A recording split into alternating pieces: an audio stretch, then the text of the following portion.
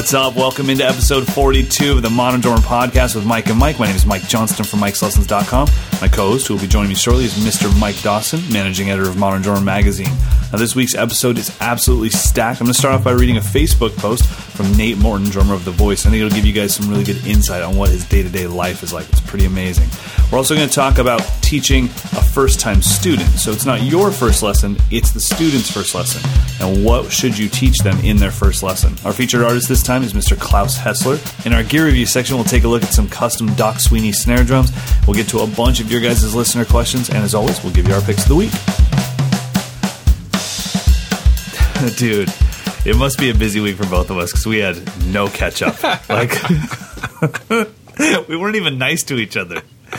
I almost feel like this moment is fake because, right before that, it was like, "What's up, man? Hey, yeah, let's get this stupid thing over with." That's good.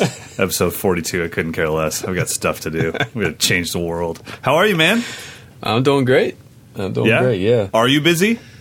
Currently, yeah. I've got a stack of 1, 2, 3, 4, probably 20 products in my office that I need to test in the next week. So. 1, 2, 3, 4, 20.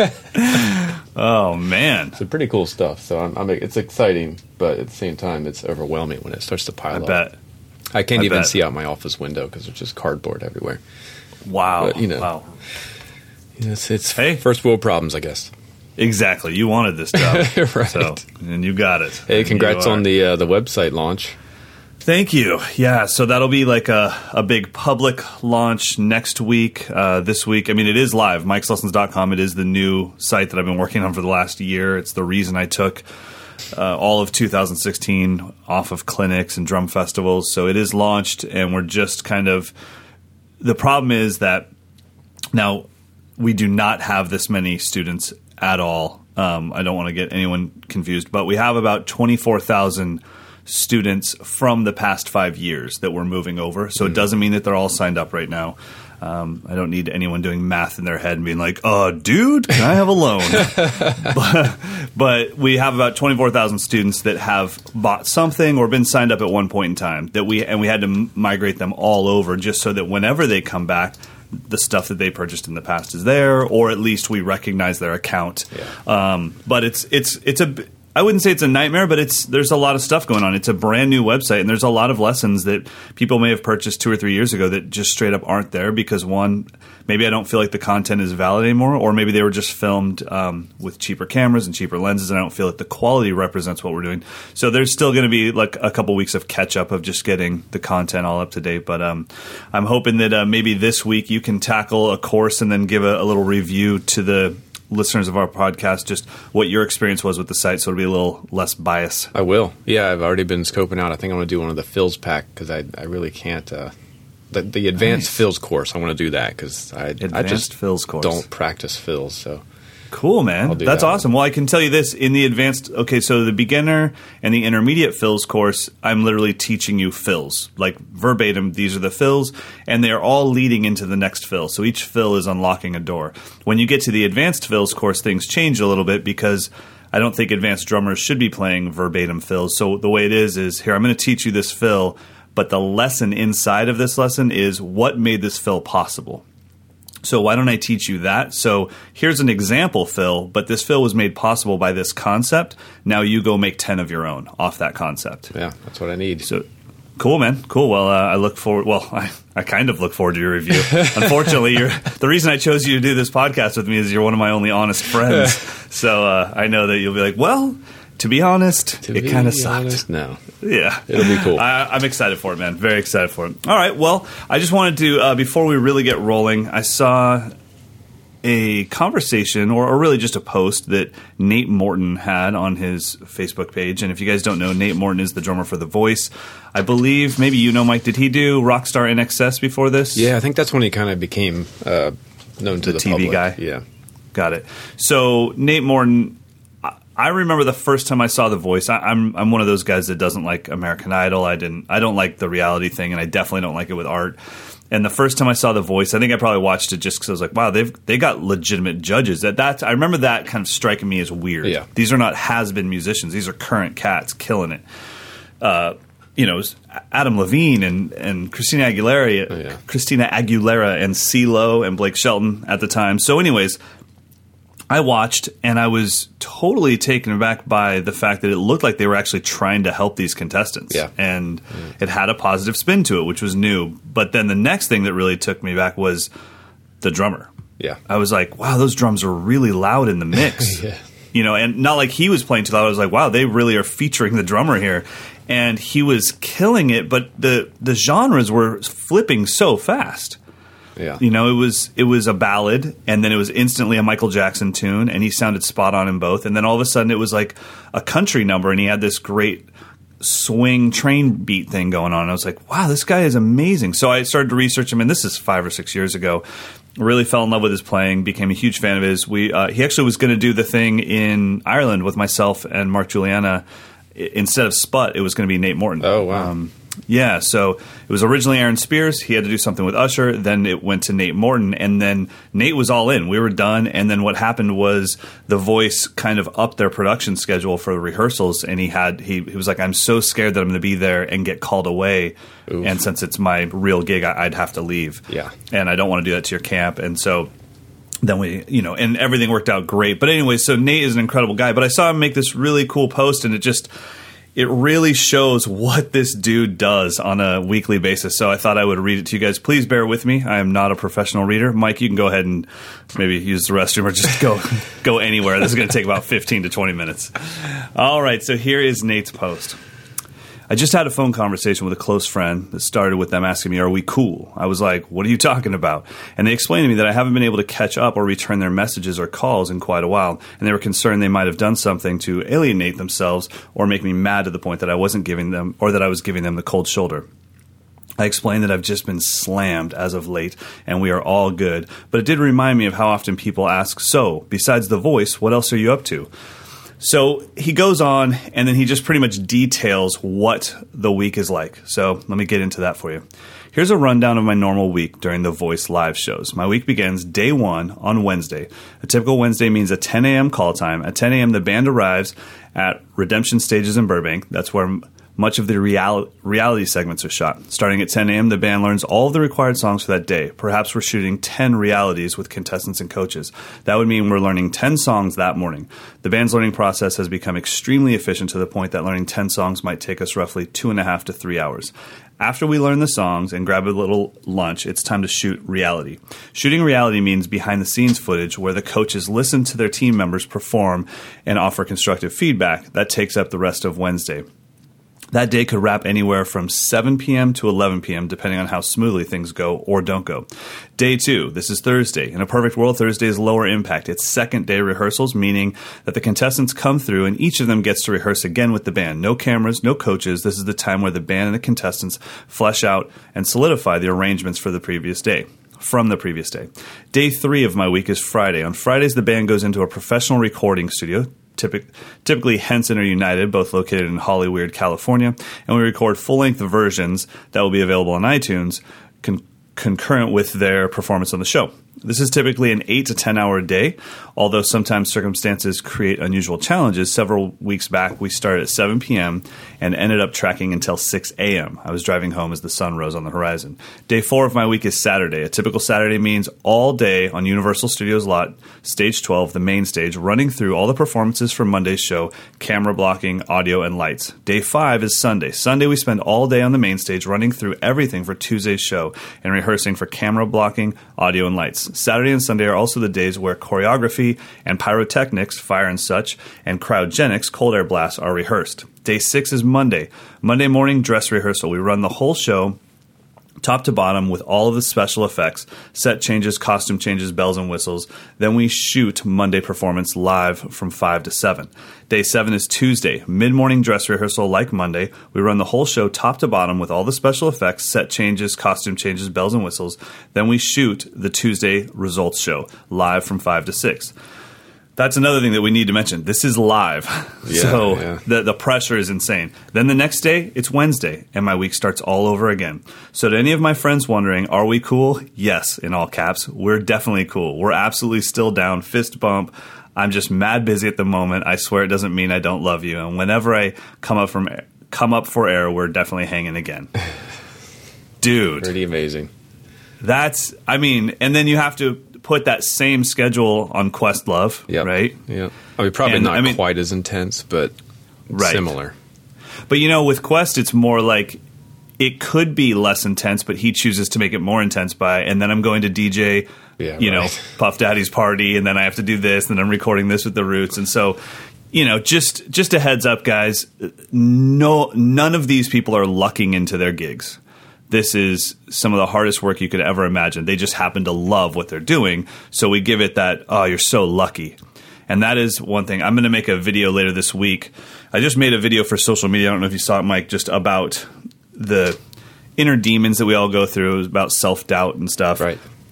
And so I'm going to make one about my most hated 4-letter word, which is luck. Because nothing drives me more nuts than when somebody says how lucky I am. And I'm like, dude, I haven't slept in like years. What do you mean? I'm not, don't steal my hard work. You're so lucky to be the editor of Modern Drummer. It's like, really? Yeah. I went to school for this. On one hand, it is lucky, but on the other hand, there's years of preparation that create that luck.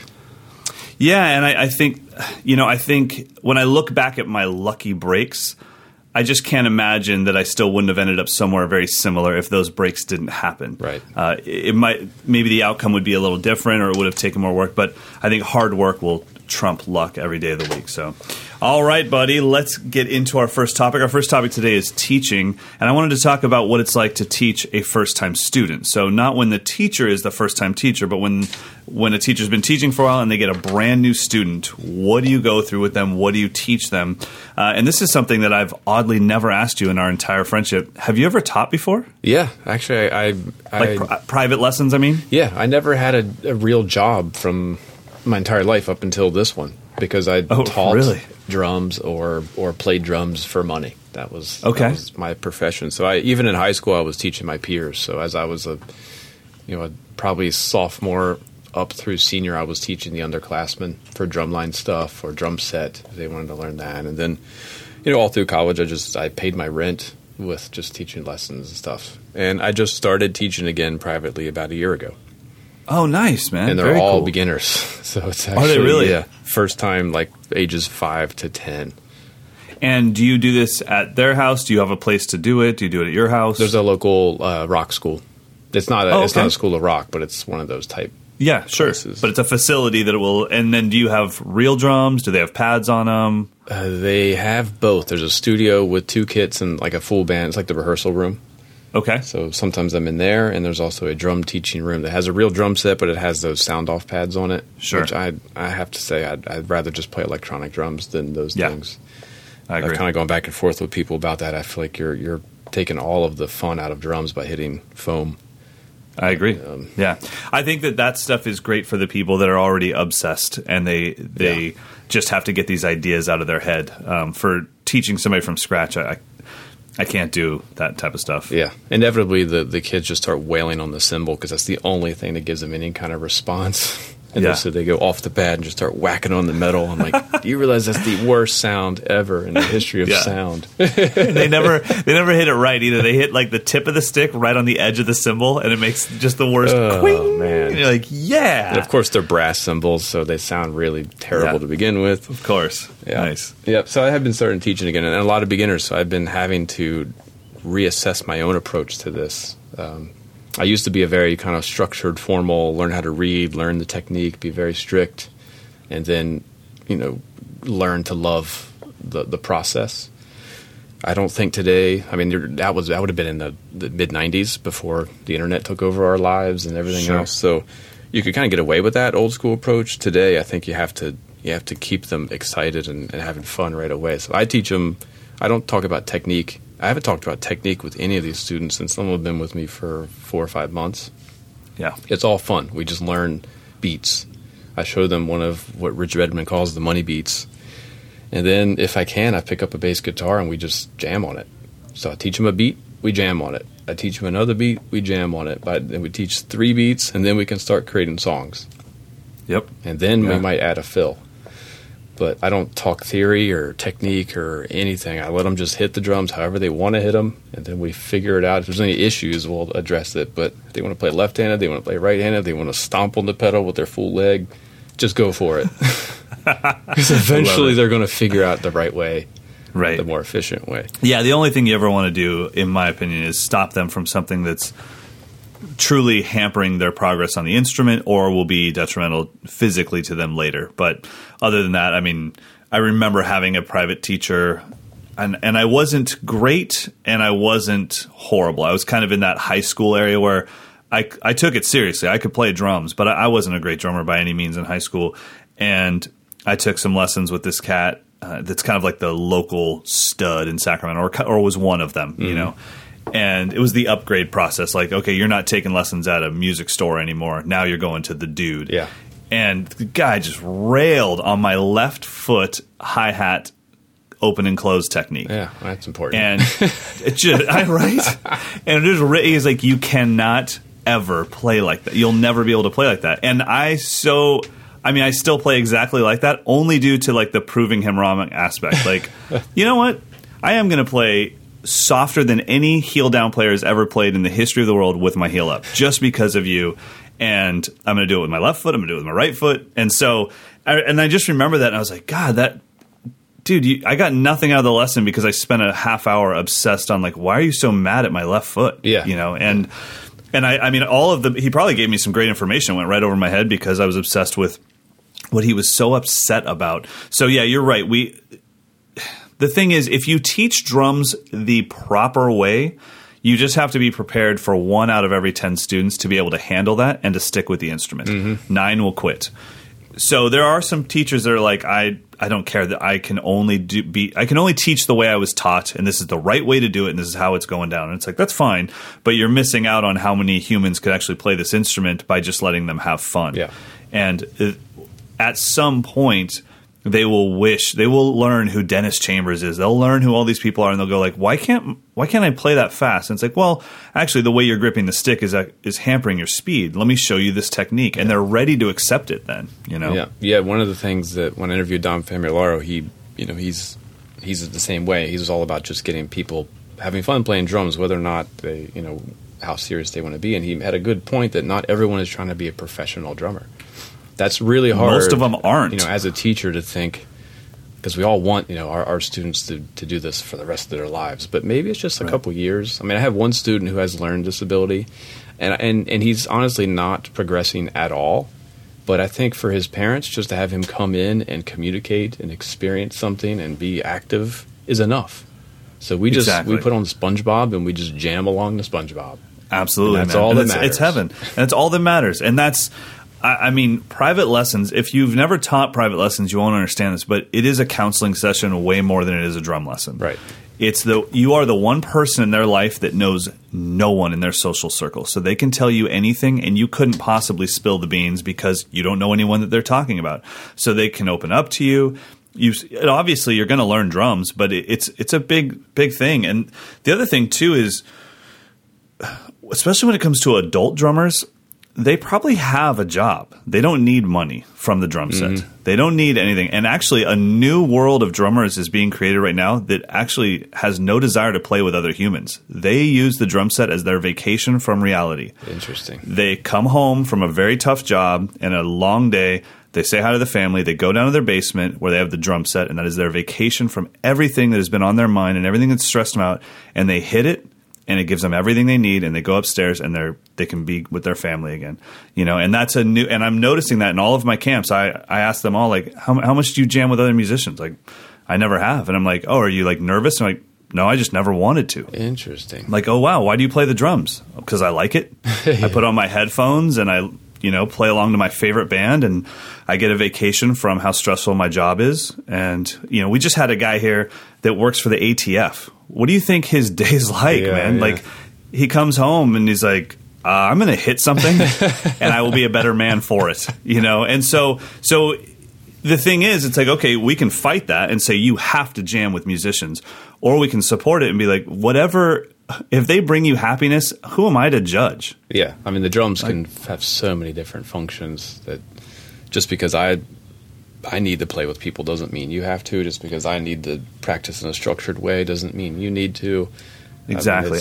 It's really, I think teaching little kids is probably the most humbling of that for me, because it's no matter what my agenda is, they're only going to latch on to what they want to latch on to.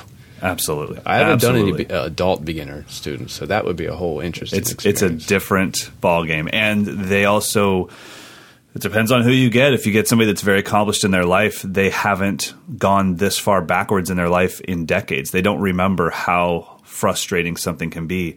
So within a lesson, they're like, hey, when are we going to do that solo that Thomas Lang did in his first DVD? Like, oh, well, he did it when he was 38, so that's when you'll do it, 38 years from right now. And he started when he was 1. So it can be different. So, well, let me run you through my kind of first lesson process for any of the teachers out there. First thing I do when a student walks in the room, I start to ask them questions immediately. I want to get them relaxed. I ask them, why do you want to play the drums? Now, if it's a kid, the answers are going to be just kind of silly. But if it's an adult, they actually might have an answer to why they want to play the drums. All of these questions are so that I can start to form a lesson plan that is specifically tailored to that student. I don't ever want my students to feel like I'm giving them whatever I just gave the person before them. So I ask them why they want to play the drums. I ask them who their favorite drummer is. Generally, if a student is brand new and they've never played, they probably don't have a favorite drummer. Or if they do, it's the drummer that's in their favorite band. That becomes their default favorite drummer. Then I ask them, who's your favorite band or artist? And I have to write that stuff down. And the reason why is I know that I have to eventually teach them some pretty boring stuff. I'm going to have to teach them what quarter notes are, what eighth notes are, what the paradiddle is. So why does it have to be done to a click when I could do it with their favorite band? So if somebody tells me my favorite band is the Beatles, then I think, okay, Strawberry Fields, I know what tempo that is. It's a straight tune. It doesn't shuffle. Okay, perfect. We'll use that one. And I kind of start to collect this song list. Like if we're doing something boring, we're going to do it along to your favorite band so that you can at least stay interested. After that, I teach them the most basic of matched grip technique and just say, this is how to hold the sticks. I put a little line at about the 1.5 inch mark with a Sharpie going up from the butt of the stick going up. Put a little circle, and I just say, put your pinkies there. I don't want them holding the sticks too low or too high, just so there's a good fulcrum going on. And then I teach them quarter notes and eighth notes, really simple. And the reason why is because I need them to learn their first groove.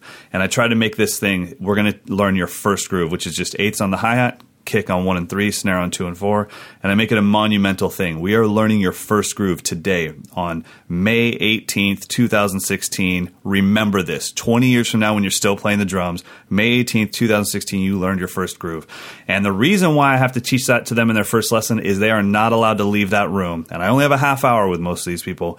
They cannot leave that room until they're playing that groove along with a song from their favorite band. I need to get them hooked on how fantastic this instrument can be. And then that's usually it. If there's enough time left in the lesson, maybe I'll give them their first rudiment on May 18th, and that'll be double strokes. And that's about it. And then I just tell them to just obsess over that, and I show them how many millions of songs have that exact same groove in it or variations of it. And like you said, Mike, it's really all based around fun. If it is a kid, then usually what I'll do is right when they walk in, I'll say, hey, I need to go talk to your mom about something real quick. Go ahead and hit the drums as hard as you can. Anything you can break, you can keep. And I just want them to feel that they're just not strong enough to break anything. But I want them to feel the power of this instrument. And I also lie to them. It's probably not a good thing to tell teachers to lie, but I tell them that the room is soundproof. I don't want them to think I'm listening in. Yeah. And they see studio foam everywhere, and they just assume it's soundproof. And I just tell them, hit everything as hard as you can. Whatever you can break, you can keep. I'll be back in 5 minutes. And their parents usually aren't even in the room anymore or in the lobby. I just want them to hit things without anybody staring at them. Yeah, because it's a cool instrument, man. We are very lucky. We are so lucky. We're fortunate. We're very fortunate. Fortunate, yeah. We're lucky that the god of music gave us this instrument. So, have you ever taught someone with really bad ADD? Yes. How do you handle you mean drummers? Yeah. You mean all drummers? Well, no. I mean you mean like legitimate ADD. Yeah. Yeah, it's tough. It's frustrating because you feel like you're getting somewhere and then they just, zap into a different zone. It's like, oh man, And I get so scared. It's like, you're not going to retain this. Yeah. And we'll have to do this half hour over again and again and again. I mean, obviously, I don't teach. I don't even really teach private lessons anymore. I just have some people that are coming through town, and Amber will schedule like a special hour or something. But yeah, with ADD, usually it's just kind of trying to snap them back into place and just saying, you know, or maybe I'll just talk to them about something other than the drums. I'll ask them something's going on in their lives. I'll immediately be like, let's trade fills. Let's play to a song. You know, I try to get back on the track of fun. But yeah, I've had learning disabilities before, and with if it's a severe learning disability, like I've had students with Down syndrome, and I've just told the parents, look, I can't say what your child is capable of and not capable of, but I can tell you most likely I'm going to hang out with your son or daughter for half an hour, and we're going to hit some things and have some fun. Yeah. And my first best friend growing up was Down syndrome, so I have no problem being around Down syndrome kids, and like as far as I understand what they're going to go through over the course of a half an hour. Yeah. So I let the parents know, like, hey, all I can tell you is I'm going to be your son's friend or your daughter's friend, and if we get some drumming in and they retain it, that's fantastic. Yeah. I think the only problem I've ever had with parents and students is students that are too young, and the parents just swear that their kid has a gift for rhythm, and the kid is 3, and it's like, maybe your child does, but they don't have the brain capacity to retain any of the information I'm giving them over the course of a week. Now, if I could come to your house every day and reiterate this stuff, fine, but weekly lessons, it's not going to happen. And so, not to mention their limbs don't reach anything. Yeah. You know, I just tell them, hey, here's a pair of sticks and here's a pad. You can have these. Call me back in 3 years when your kid is 6, and I'm happy to do this. Yeah. You know? Yeah, cool. So, all right, let's get into our featured artist. So featured artist this time is Mr. Claus Hessler. Claus, if you guys haven't seen him, you should check him out. He's a fantastic drummer. But one thing that I noticed while reading your guys' article and then researching him more, I didn't realize why he was such a fantastic drummer. I didn't know about all of the rudimental stuff. I didn't know about the Jim Chapin stuff and kind of taking the torch of the Moeller method over and really, really being very, I guess, obsessed with the world of rudimental drumming and the techniques that allow this instrument to be played. So that kind of blew me away. And then the drumming of his that I've fallen in love with over the years made a little bit more sense. I just kind of took it for granted. I'd watch a YouTube clip here and there. I'd see a post here and there.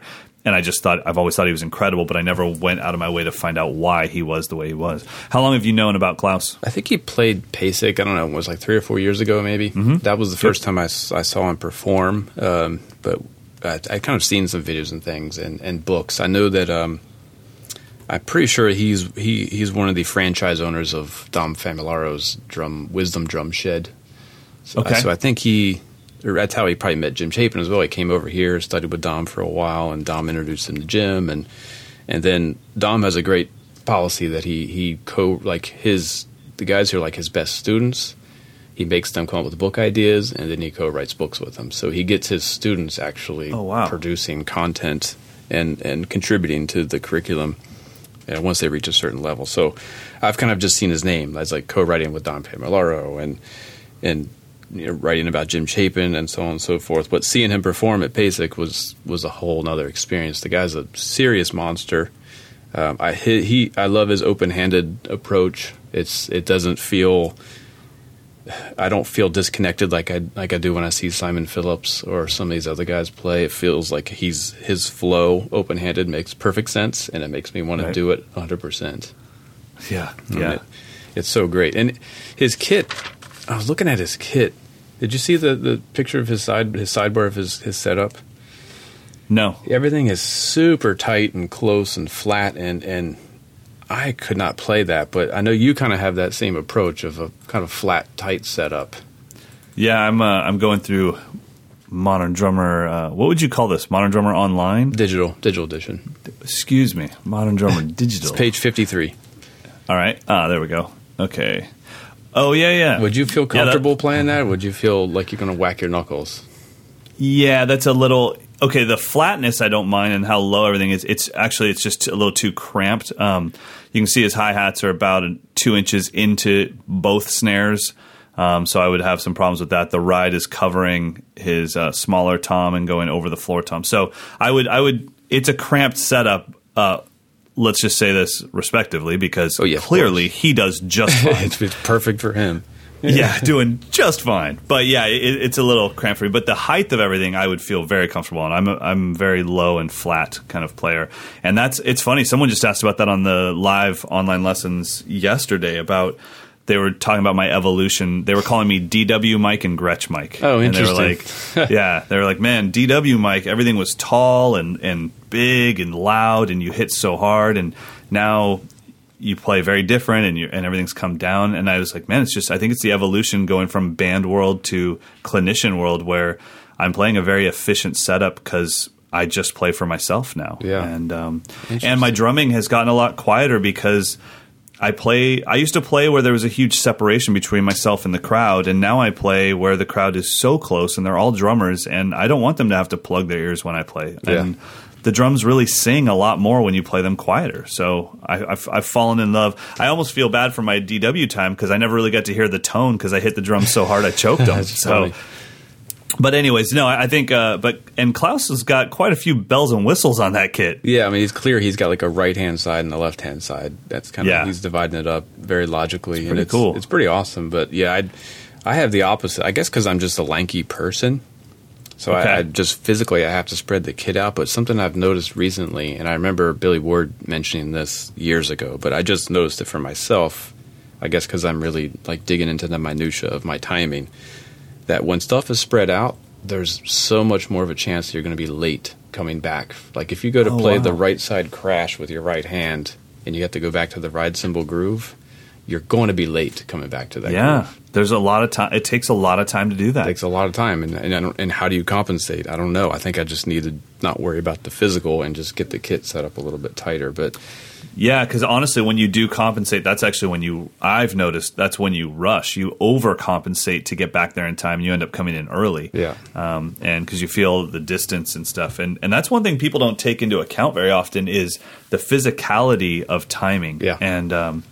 And I think if you watch Claus play, clearly, the dude is pretty incredible. I have seen him do the gig stuff too. Like I haven't just seen like his drum show off videos. He can lay it down. Yeah, it's not. If you were looking for the Claus Hessler like throw it down big man type of thing, and then you find him on stage with a trio, you're going to be bummed because he's actually doing his gig and he's doing it really well.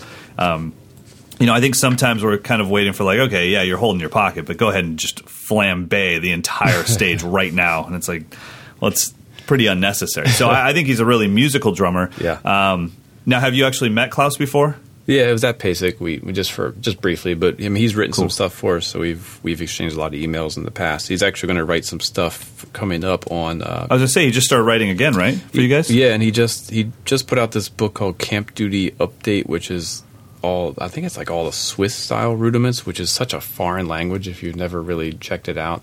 The phrasing is like really different than American style rudimental drumming. So he's going to write some pieces on that. It's kind of like a triplet-y, like a really tight shuffle kind of a feel, which is really pretty wicked. I remember hearing that stuff and it didn't, like I played drum corps and this is like drum corps, but the phrasing just makes no sense to me. It's pretty crazy. He's pretty amazing at all of that stuff for sure. I mean, if you guys get a chance, just follow him on his Facebook page. He actually posts a lot of this stuff. He posts the articles that he's writing for Modern Drummer. He posts, and the one thing I love about Claus is when you read the stuff that he's writing for Modern Drummer and stuff, you kind of feel like, okay, cool, I could write that too if I was sitting in front of Sibelius and blah, blah, blah. No, he plays it. Yeah. And when he plays it, you're like, oh, crap, that's not easy.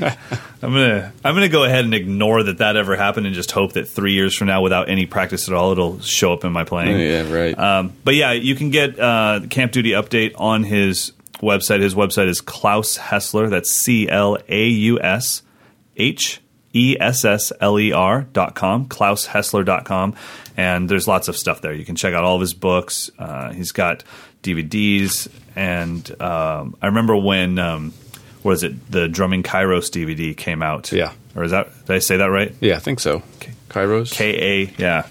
But I remember when that came out, I was like, wait a minute. Because that was at a time a few years ago where you don't just come out with a DVD. Someone makes it for you, and it's like, wait, who contacted you to make a DVD? That's a big deal. And so that immediately made me take him really seriously, and I checked out all the clips from that, and I was like, whoa, this dude is the real deal. Yeah, and his open-handed drumming books are, I think if you're interested in that topic at all, that's the place to start. There you go. Open-handed playing Volume 1 and Volume 2. Pretty amazing stuff. So ClausHessler.com. Check him out for sure. All right, let's get into some candy. Buddy. The first question I have about these drums, and these are the Doc Sweeny. Is that the company? Yep. Doc Sweeny drums. Is this the same company that makes the one for Todd Zuckerman? Do you know? No, but it looks very similar. That's Stainbridge. Okay. I just wanted to make sure, because I just actually it was just the one. Is it the Midnight Edge or the Nara King? Nara King. It's the one. The Nara King has those hoops that I just was like, oh wow, I wonder if that's the same company. Well, these things are unreal, man. It looks like they've got their own lugs. Yep. And that wood hoop on the Nara King is unreal. So I know that Miguel got to review these, but did you get to see them while they were at Modern Drummer? Do you know anything about them? I didn't. I mean, I coordinated the reviews, so I got to know the guys a little bit. I believe they're from San Diego. Oh, wow, really? Yeah, I believe so. I think, looking at the website, they all grew up in Iowa playing drum corps, and then went their own, each did their own professional careers, and now they came back to chase down their original passion for drumming. And I'm pretty sure they're in San Diego. So, and they're from all reports, they're making their own shells and everything. So it's all handmade drums. The one you're talking about, the Nara King, it's a stave shell. It's like a 1/2-inch thick stave shell drum, 6.5 by 14. It's made of Nara, Babinga, and maple. And it says it has Sabian snare wires? I didn't know Sabian made snare wires. Yeah, they started making wires. Really? Accessories. I think they're made of brass.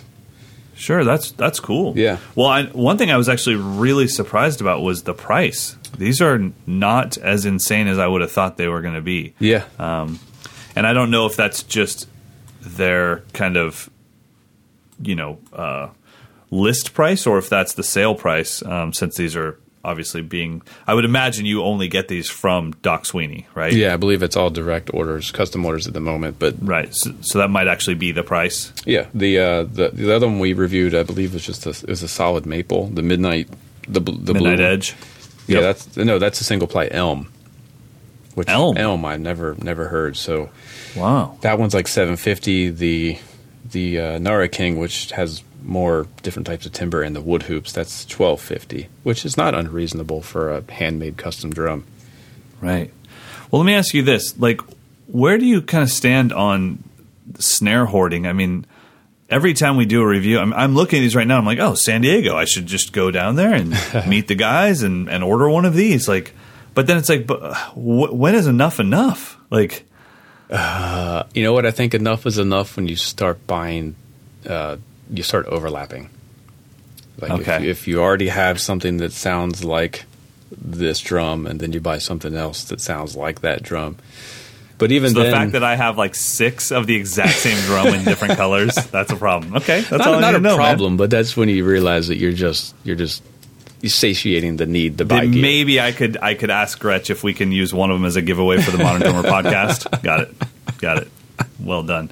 No, I mean, I just, they're very original looking drums. I'm kind of it's as sad as this is, since we haven't even heard these yet, I'm kind of a badge snob. If I don't like your badge or your lugs, I can't get on board with it. And it has nothing to do with the sound, but this badge just looks, it's cool, man. It's very, very classy. The lugs are fantastic. Looks like they're using maybe some trick throw-offs. Yep, which are always great.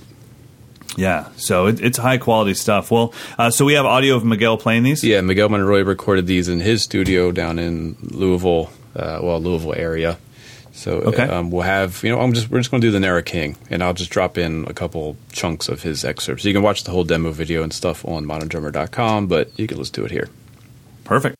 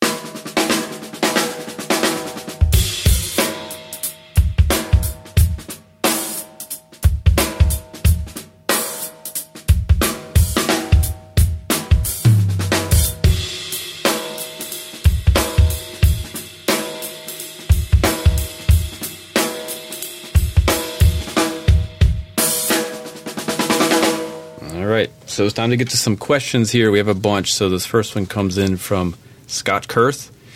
Yeah, buddy. Who's been active on your website, I've seen.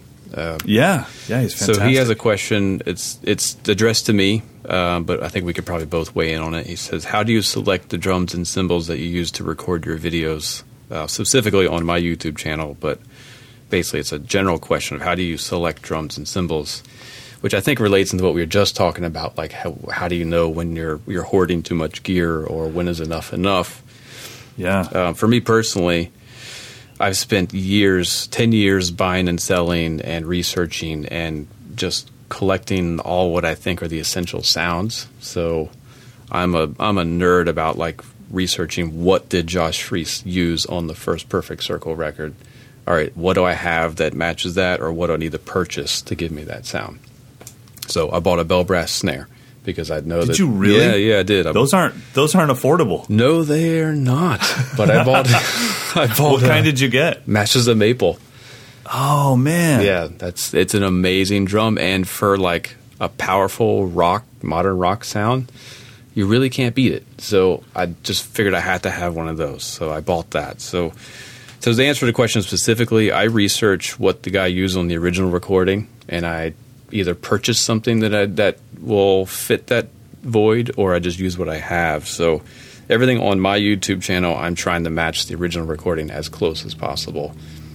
As far as how do I select in general, I kind of have like a bright and a dark. So I have bright cymbals and dark cymbals. I have bright drums and I have dark drums. So I kind of just go with that. So if it's a song that needs kind of a mellower sound, I'll go with the darker cymbals and maybe the tubbier drums. If it's a rock song or something aggressive, I'll go with the brighter cymbals and the brighter maple drums.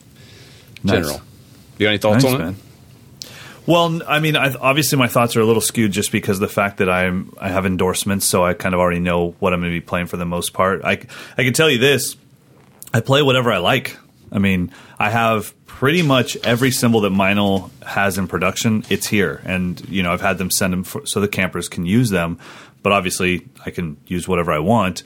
So the cymbals that are on my kit are my favorites. Only one is technically a signature product, which would be the Ride. Everything else, I mean, I can switch out as much as I want.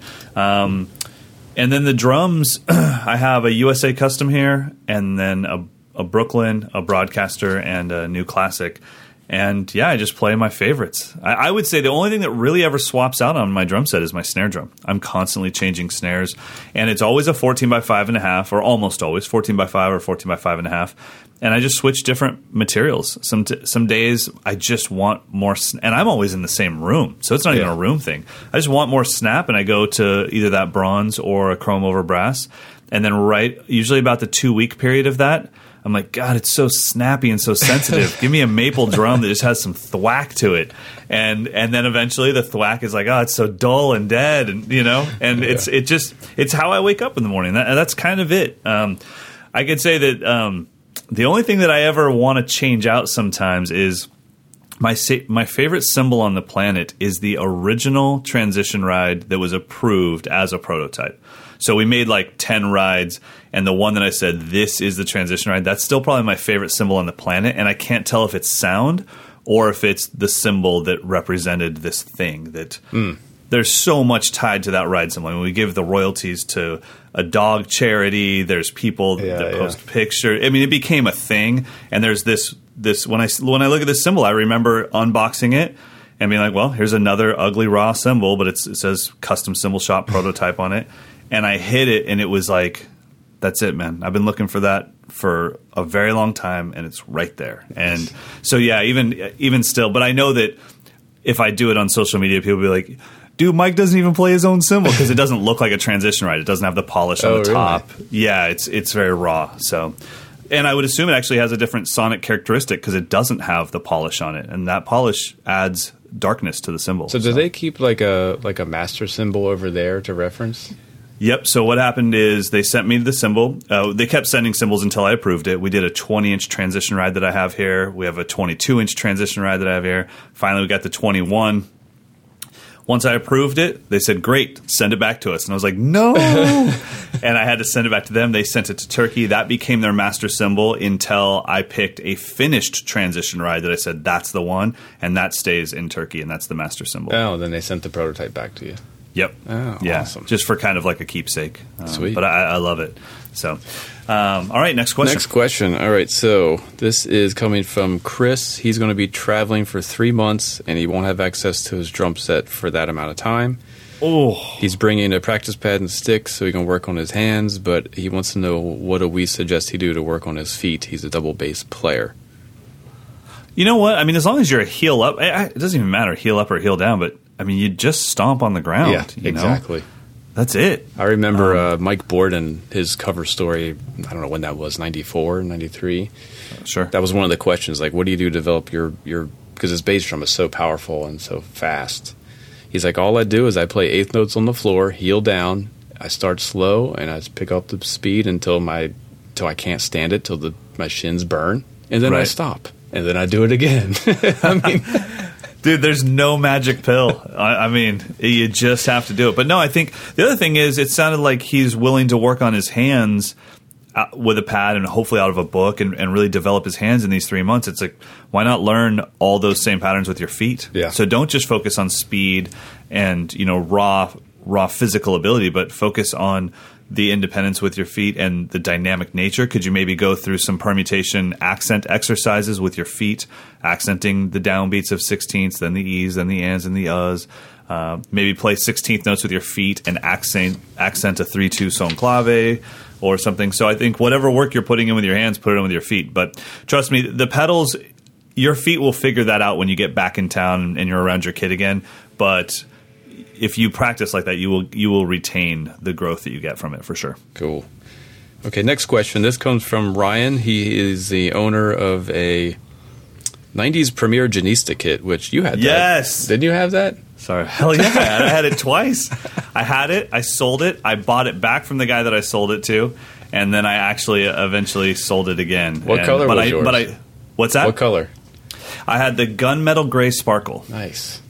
And so, I had it. The first one I had in the Virgil Donati green from the Modern Drummer Festival. The Modern Drummer Festival. I can't remember what year that was. Maybe 97 or something. That was Tony Royster, Virgil, Horacio. That I was like, okay, I'm sold. Yeah. I want that drum set, and it was kind of a way to have a DW without a DW, meaning that I loved the round DW lugs, but I couldn't afford a DW. And the Premier Janista was kind of, it had the round lug thing, but then they sold it on like, dude, the shells are 6 millimeters smaller than a normal shell. There's more head contact, right? It's like a timpani drum. It's all contact. It's all resonance. And they came with rims mounts, which was brand new at the time. Yeah. And I was like, this is the dopest drum set ever. And apparently if I buy it, I'll play like Virgil Donati. Yeah. So anyway, I had the green, sold that. Then I had the silver, but it wasn't silver. It was gunmetal gray sparkle. That was like my favorite kit. And then eventually I actually when I signed with DW, that's when I got rid of that. But I sold that to a close friend, and so it's still in rotation now. He plays it in his church gigs, and I know where that kit is at all times. Yeah, it must have been something in the late 90s where they made a huge push, because I bought a Signia kit like 97. It was my graduation present. Yeah, that actually was a real choice between DW and a Signia, because that was an expensive drum set. Yeah, it was. It was like my first professional kit. I got the dark walnut finish with the gold hardware. Yeah. The long lugs all the way down the shell. Okay, so what's the question? Now that we're done reminiscing. So go Premier. He wants to know if we have any reference for how tight to torque the lug screws on the inside of the shell, which is something I never really thought of. Wow. Yeah, actually I've thought of it when I've removed a lug or replaced a lug, because I thought if I tighten this much more, it's going to press into...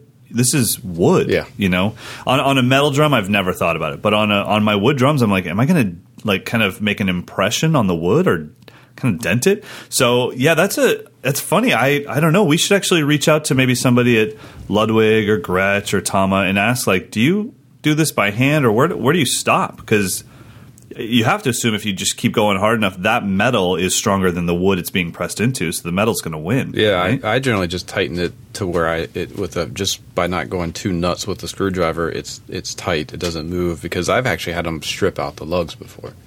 Yeah. And if you strip out a lug, then you're really screwed.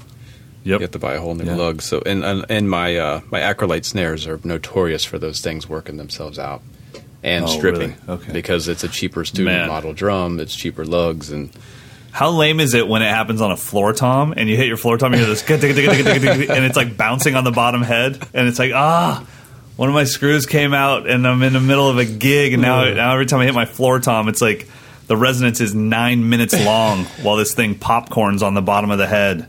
Ugh. Yeah, so Ryan, I think you're on the right path. Just tighten it so it doesn't move and don't go nuts. Just be careful not to strip it. And if they're working themselves loose, just keep an eye on them. But I wouldn't stress too much about it. There you go. All right, where are we at? We've got let's do 2 more maybe. Let's see what we can get through. Actually, these are both exactly the same topic from 2 different people. So one's coming from Michael Bertolino, and the other one's coming from Jason Robertson. So essentially, they want to know what are our thoughts on miking drums for live, because we talked a lot about the studio and not as much about live. So Michael is asking, how would you approach setting up for live if you have 1 to 4 mics? And Jason is essentially asking a general live concept with multiple mics. So he has mics for his snares, toms, and his bass drum, and 1 overhead. Okay. Yeah, Jason was just here at camp. Killer drummer. He was in, I believe, the Navy band or the Army band. Anyways, he's a military drummer. Cool. Really good player for sure. Yeah, I mean, I think live is a little bit different because you want to capture much less of the ambiance. You don't want room mics and super sensitive large diaphragm overheads. You want more, well, at least in my opinion, more small diaphragm overheads, if any overheads at all, so that you can point them in a specific direction. But yeah, I think in live situations, close miking, it's kind of the opposite of the way that I do my lessons. Like I think it sounds fantastic. There's nothing better than when you're in sound check and the guy says kick, and you can just hear the subs turn on, and it's like, okay, I know my kick sounds nothing like that, but that's so cool. That's so cool that's happening. That's what it sounds like when it's amplified. So yeah, I mean, I would probably prefer, if I was doing a live gig with only 4 mics, probably be kick, snare, and then 2 small condenser overheads to just pick up the drum set. I have heard kick, snare, rack, and floor with no overheads and nothing overhead, and it's a little hollow on the cymbals. So what about you, man? You play live gigs almost every week. Yeah, it depends on the genre and the room for me. So if it's a beat heavy, like a contemporary kind of beat heavy gig, then I would say mic to kick, mic to snare, forget the toms, and if you can do an overhead, fine. But the kick and snare is what needs to cut through. Yep. If it's a jazz thing, then you probably could just do 1 or 2 overheads and call it a day. I mean, there's really nothing more offensive to a jazz drummer than a sound guy coming up and saying, "There's no hole in your bass drum." Oh, dude. There's nothing more offensive than that, because it's a different sound. So I think the genre is 90% of it, and then the room. So if you're playing anything smaller than like a 900 seat capacity room, then I don't think you need overheads. I think your hi-hats and your crashes are going to cut just fine. So I would go kick, snare, and then mic up the toms. Yeah, there you go. Boom, Bob's your uncle. Yep. Cool. All right, so that basically answers both their questions. So that is fantastic. It for the questions. All right. Keep them coming. mdinfo@modernjumper.com. Didn't even have to remind you this time. No. Well done, buddy. So proud of you. All right, let's get into our picks of the week. This week, my pick is something that I instantly texted Mike about, and that is a drummer. And it's somebody, when you see kind of the clips on Facebook or you see the clips on Instagram, I honestly just scroll past most of that stuff because otherwise I'll be there for the rest of my day, and I just can't afford that much time on social media. But for some reason, I just was like, let me click on this, and it was a guy named Nate Smith, and Beast. I just was blown away, and I I really just couldn't even handle the fact that I didn't know who this guy was. I was like, this is so good. And it was so many combinations of different drummers all at once that eventually, instead of telling you who he reminded me of, I'll tell you that he reminds me of Nate Smith. Yeah. It was just incredible. And every clip was like another, like, that's pretty amazing. And that's pretty amazing. So you guys did you do a cover story or just a story on We it? did a feature on him. It's been a couple years. Okay. But yeah, a couple years ago. But you knew who he was. Yeah, I mean, I've been a huge fan of the Dave Holland Quintet since college. And it was actually funny because I was a big Billy Kilson fan. Like, he kind of like took over my world my like later years in college. So because I'd never heard of him, and I went to see the Dave Holland band, I was like, oh my god, who is this dude playing drums? It's sort of jazz, but it's sort of not. It's sort of R&B, but it's not. He's got a whisper, soft touch, and like super fast. So Billy Kilson was my dude. When I found out that he wasn't playing with Dave Holland anymore, I was a little bit snobbish. Like, oh, I don't want to. Who is this kid? Like, I don't want to check this out. He's not going to be Billy Kilson. Right. So it took me a while, but I mean, he owns that band. Nate just owns that band. So he's on a couple of his big band records and small group records, and then the core of Dave Holland's group went off and did like Chris Potter's records, and Chris Potter Underground is I think the name of the project, and they've got some ridiculous stuff. I actually heard that project when I just was putting on iTunes Music, like the radio, iTunes, whatever they call it, and I just went for the new jazz station, and one of those tracks came on. I'm like, I don't know who this is, but it's blowing my mind. And it was Nate. Yeah, man. So, I mean, I know that picks of the week are supposed to be something that we are able to convince you to spend your money on. And I feel bad. There's got to be some podcast listener that's got a closet full of our picks of the week. Where it's like, I don't know. They kept telling me to get it. Here's my tune bot. Here's my, my magnetic drum key. Well, I hope so. Yeah.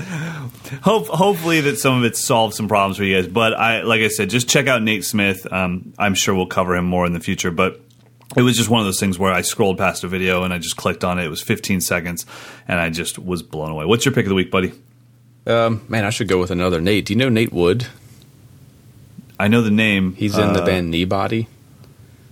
Okay, I guess I don't know. It's a similar vibe. It's kind of contemporary jazz, not swinging, but very delicate and intricate and intense all at the same time. So I'm not going to pick him, but check him out because he posted a video. Kneebody. It's one word is the name of the band. Kneebody, Kneebody.